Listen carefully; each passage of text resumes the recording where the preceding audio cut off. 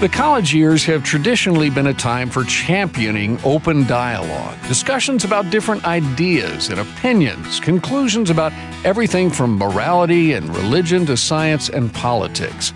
But these days, just the mention of having faith in the God of the Bible in many of our most reputable institutions could be on par with claiming to be a caveman of the first degree.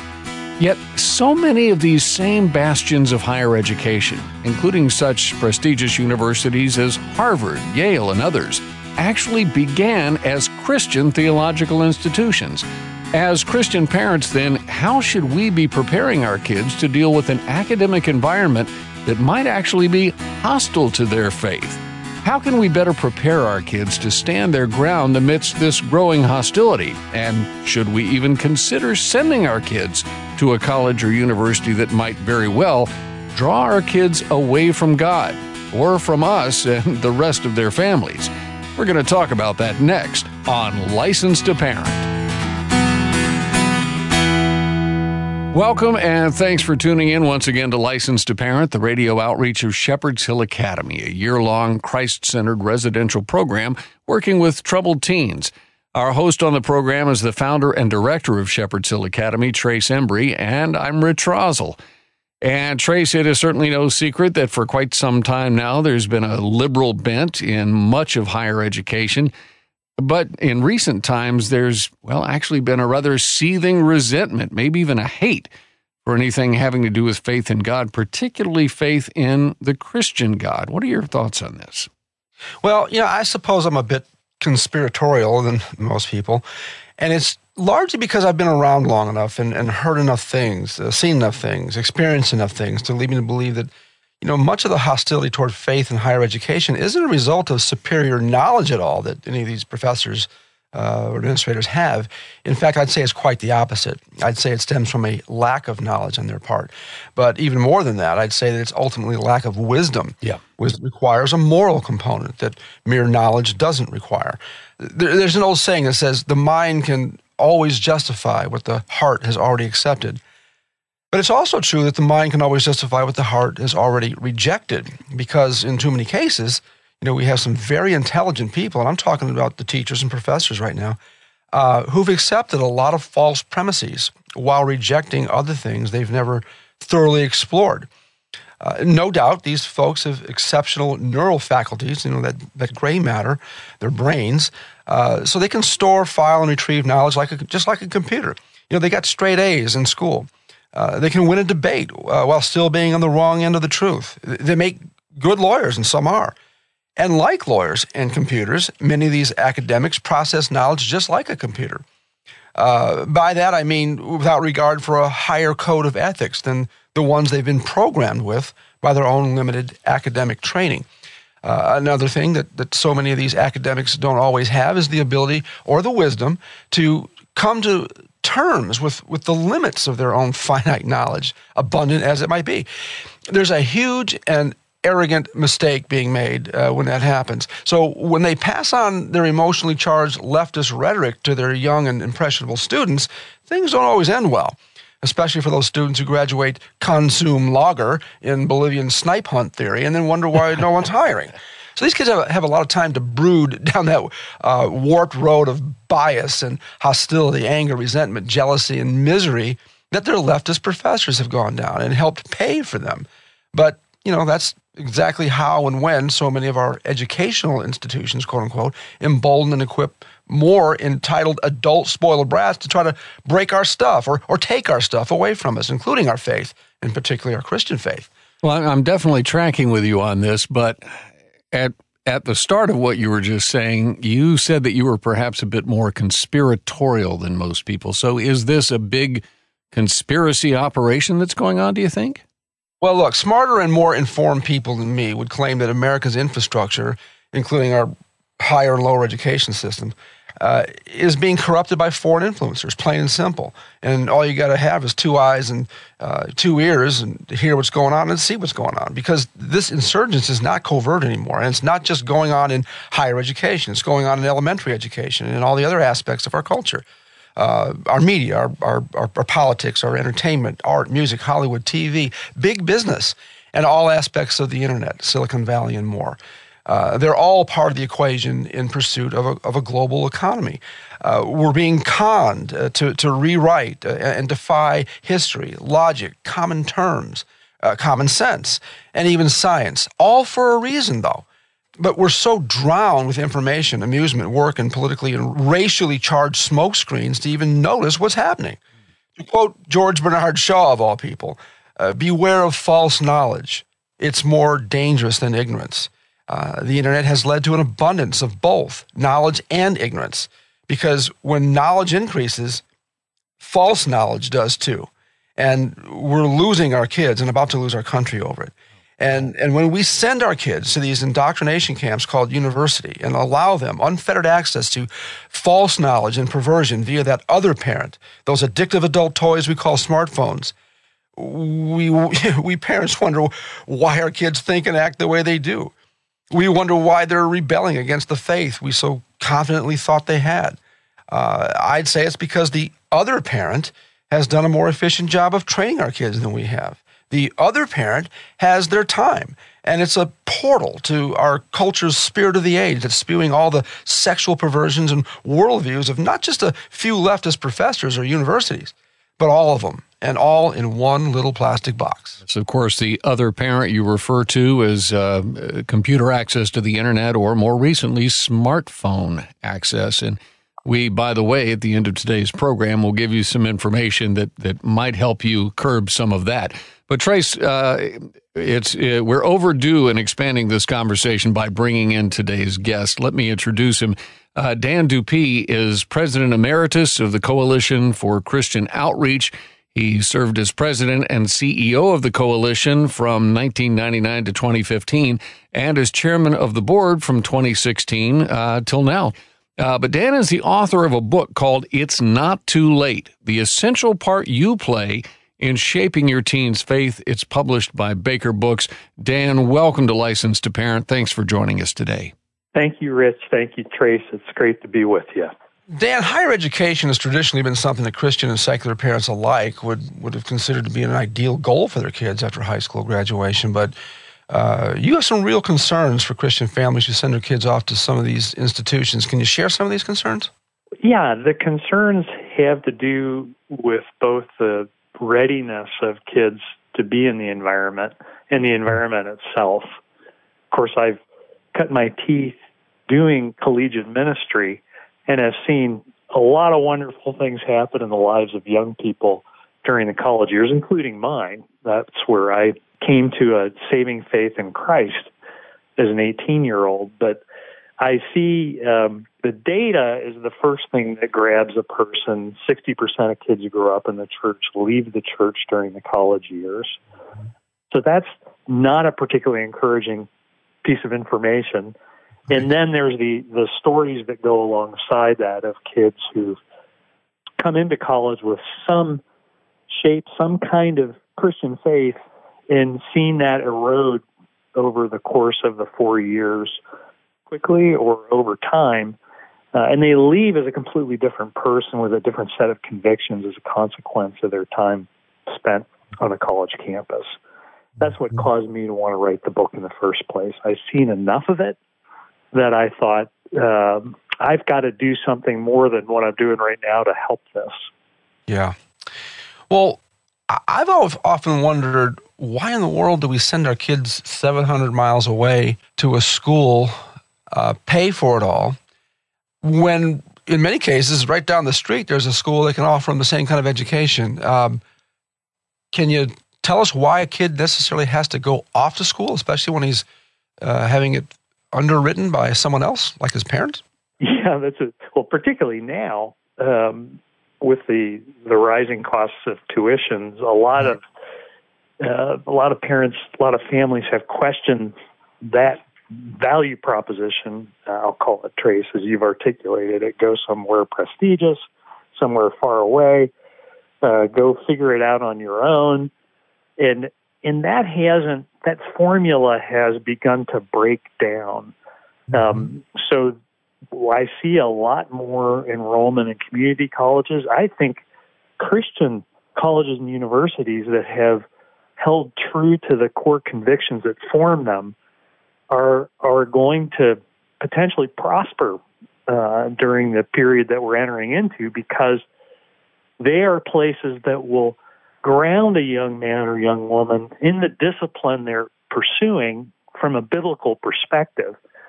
There's a set of assumptions about college education that have been sort of baked deeply into the culture that we live in.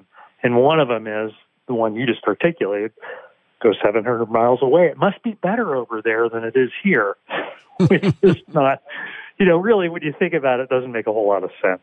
The grass is always greener on the other side. Why does the other side have to be 700 miles away, though? Yeah. Amen. And what I've learned over time is there's the allure of going 700 miles away, or the allure of being in an elite institution, is really, those are not predictors of, first of all, faithfulness to Christ in the graduate, and second of all, their ability to make an impact on the world for Christ. You can go to a nearby community college and do just fine afterward. You don't have to spend $75,000 and go to a school on the other side of the country.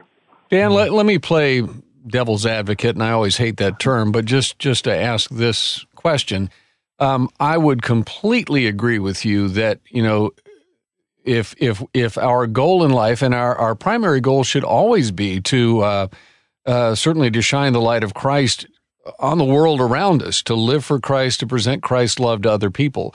But at the same time, we have to be able to support ourselves. We have to be able to support our families. And so many would argue, well, I need to go to that great college so that I can get the degree with the great college's name stamped on it, because that's what's going to get me in the door to that dream job that's going to pay for all my needs. Is there any truth to that, in your opinion? That lasts about as long as your first interview, and then that's over.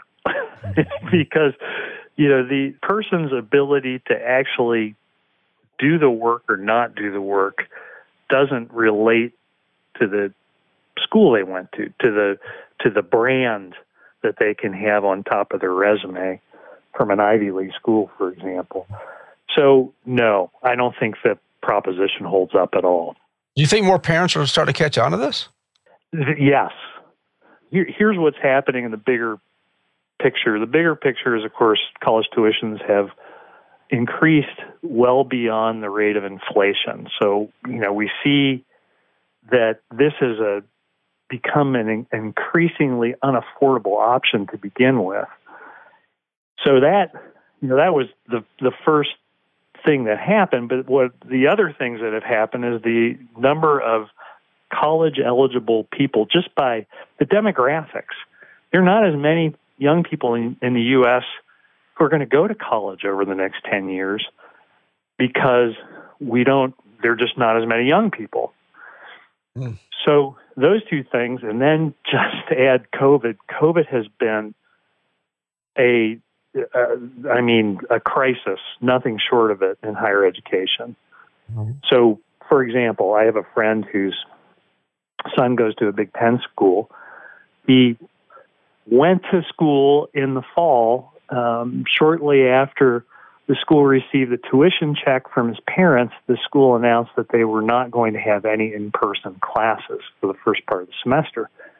So he's sitting in a dorm or in off-campus housing, taking classes over a computer. He could be doing that from anywhere. There's very little value in that, past just taking a course online. So for the spring semester, he withdrew. He's not going to be back at that school. He may not ever go back to that school. Yeah. So the value proposition there absolutely was not just not holding up. And that's brought to a head by COVID, but that has been happening over time as it is. Do you think that COVID has changed education forever? That's the debate. In truth, nobody knows the answer. Mm-hmm. Yeah. The content of education can be delivered in a lot of different ways. That's not going to go away. In some cases, people love getting the content absent sitting in a classroom. In other cases, they find it to be an environment that doesn't work particularly well for them to learn. Mm-hmm. When speaking about the bigger, more so-called prestigious universities, why is there this hostility toward faith, particularly Christianity? It almost seems like any other faith is welcomed with open arms compared to Christianity, which is, as mentioned in the opening, a lot of these places were Christian theological institutions from the jump. Why the hostility? Yeah, I think that it's like cake that's been in the oven for a lot of years. It hasn't happened suddenly. It's happened over time, over decades, even you could say over centuries. So there have been some fundamental assumptions about the world, about how things work and what's right and what's wrong. Those things have changed. I think at the most elite institutions, what you find now is a lack of diversity of perspective in the faculty.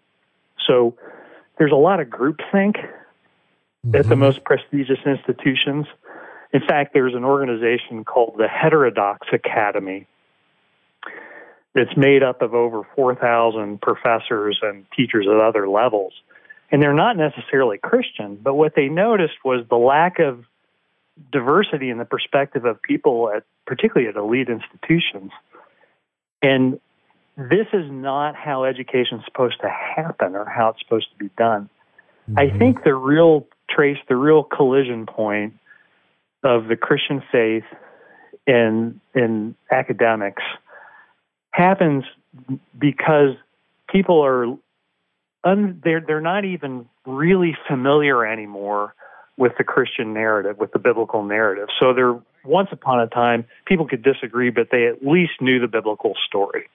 Right. That's not true anymore. I see it in the kids here. I mean, you have to build a foundation under them before, and a premise before anything you say to them makes sense. Yeah. And that's where we're at. With even a lot of the adults, even the parents that we work with. So I understand what you're talking about there. Exactly. Well, imagine that same thing played out in higher education among people who teach. Their connection to the biblical story is not what it would have been 50 years ago. Even if they were an atheist, they would have at least known and respected the biblical narrative. That's not true anymore. And when they do eventually sort of collide with the biblical narrative, it doesn't fit the sort of anything goes way of looking at life and at the world. The relativism that we've talked about in the church for decades has really come home to roost. Yeah. Our faith is not a relative faith. Jesus isn't making room for other religious figures.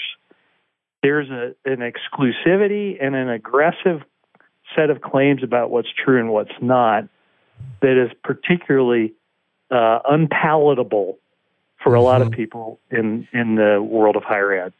And Christians get blamed for being exclusive, and I think they need to know to turn that right back around on them, because there's nothing more exclusive than some of the schools that are immovable on their positions with no real objective source for which to be that way, because they acquired their worldview from a postmodern relativistic worldview that was fundamentally birthed out of the 1960s in a rebellion against the established norms of that era. But we're up against a break. We'll continue after this. We are indeed, and we're talking today with Dan Dupuy. Dan is the chairman of the board of the Coalition for Christian Outreach, and he's author of the book that we're talking about today, It's Not Too Late, the essential part you play in shaping your teen's faith. We'll have information on where you can find that book at the end of today's program. And when we come back, a little bit more about the organization, ccojubilee.org. This is License to Parent. You'll find us online at license2parent.org. Shepherd's Hill Academy, a year-long Christ-centered residential program for teens in crisis, is celebrating 20 years of ministry. There have been many distractions in our work through the years as a result of a 4-lane highway that divided our land. As a result, plans are underway to develop a whole new campus designed to improve our students' therapeutic experience away from the highway noise, along with up-to-date infrastructure and staff offices, all to help smooth out the day-to-day operations. The 5-year, 2-phase plan will begin with a new dining hall to be completed by the end of the year, followed by 2 new school buildings, also containing a new studio for licensed to parent. Please consider partnering with us, building together a new and improved Shepherd's Hill Academy. Learn more and make your gift today. shepherdshillacademy.org/building together. That's shepherdshillacademy.org/building together. And thanks for helping us provide healing to teens in crisis. Your children are teens now. They're growing up and gaining independence. That's kind of the point of parenting, isn't it? You're raising future responsible adults, but they're not responsible adults yet. They may be able to do things on their own, but you still want to be able to contact them and you want to equip them for success. So you decide to get them a smartphone. But why a smartphone? For most people, that means 24/7 access to everything on the planet, and that's not wise, nor is it healthy. Digital addiction is prevalent these days. In fact, we see teens of all ages dealing with mental health and behavioral issues rooted in overuse of technology.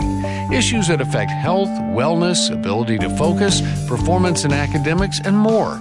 That's why at Licensed to Parent, we want you to choose a wise phone alternative instead of a smartphone. More information is available at licensedtoparent.org/wisephone.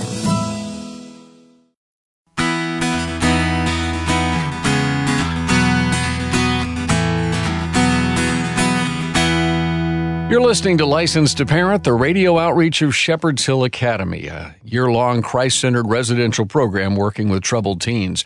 And today on the program, we're talking to Dan Dupuy, the chairman of the board for the Coalition for Christian Outreach, and he's author of the book, It's Not Too Late, the essential part you play in shaping your teen's faith. And today, Trace, we're looking into what's going on in higher education, the colleges and universities that seem to be completely against a Christian faith these days, and what we as parents need to be doing to combat that. Yeah, and Dan, I can't believe how fast 30 minutes can go by, but can Christian students still thrive in an academic world that's hostile toward their faith? And for those who don't know about the CCO, Coalition for Christian Outreach, how does your ministry help college students grow in faith and become more involved in the church, even in the midst of this hostility?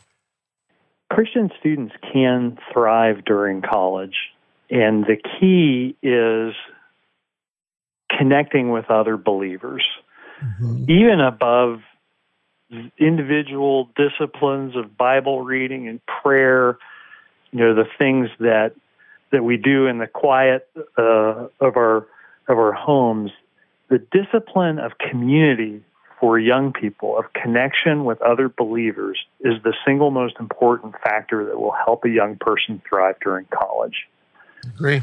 So what that means is that right from the get-go, before a student even arrives at campus, they'll want to begin to formulate a plan with their parents of how they're going to connect, who they're going to connect with. You know, what are the options on their campus? Where's a place they can go to church?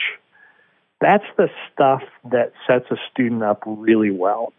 Mm-hmm.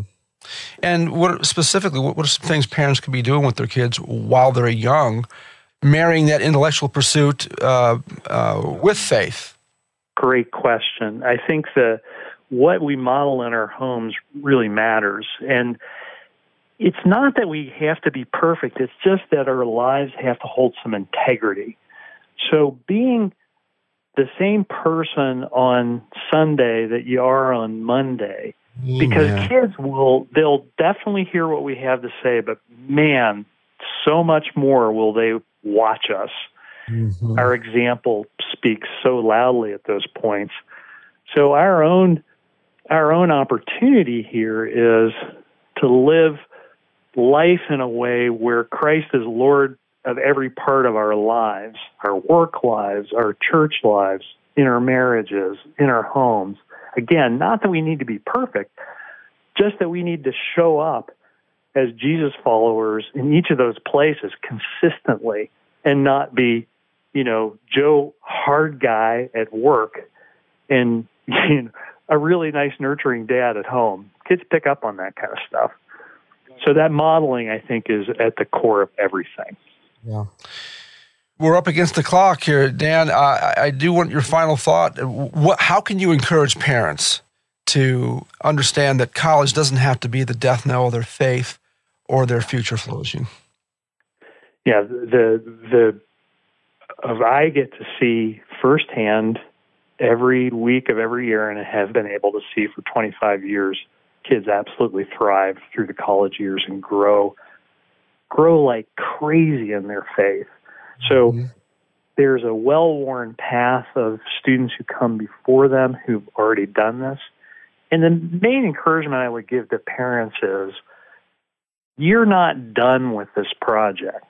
Just because you hit adolescence or just because you send a kid to college, your time of influence is not over. Your relationship with your child is different than it was when they were 10. You can't just tell them what to do. I mean, you can. Let me know how that goes. But, you have this opportunity of continued influence. And what the data suggests is that our kids are looking for that. So we should not withdraw it from them, even through the college years. Keep the conversation going with your kids. Right. Our guest on the program is Dan Dupuy. He's chairman of the board of the Coalition for Christian Outreach. He's also author of the book we've been discussing, It's Not Too Late, the essential part you play in shaping your teen's faith. And by the way, we're going to be having Dan back on at a later time because we've only scratched the surface of this conversation, especially about higher education. If you'd like to find out more about the Coalition for Christian Outreach, order the book we've talked about, or perhaps find a CCO ministry on a campus where your child may be, visit ccojubilee.org. That's ccojubilee.org. Dan, thanks for taking the time to talk with us today. Rich and Trace, thank you so much. It was really a joy to be with you. Yes, Thanks. sir. Well, that wraps up yet another edition of Licensed to Parent. A reminder that if you missed part of today's program or you'd like to hear it or any of our past programs again, you can do so on our website at licensedtoparent.org. Incidentally, while you're on the website, we posted some information about wise phone usage. I touched on this briefly at the beginning of today's program, and about some options that your family may want to consider to help get control of your kids' screen time. If you'd like to learn more, you can find that when you go to licensedtoparent.org/wisephone. Again, licensedtoparent.org/wisephone. Our guest coordinator on Licensed to Parent is Daniel Fazina. Our technical producer is Carl Peets. For Trace Embry, I'm Rich Rosell, inviting you back again next time to renew your License to Parent. And remember, folks, if you don't train your children, somebody else will. God bless you. See you next time.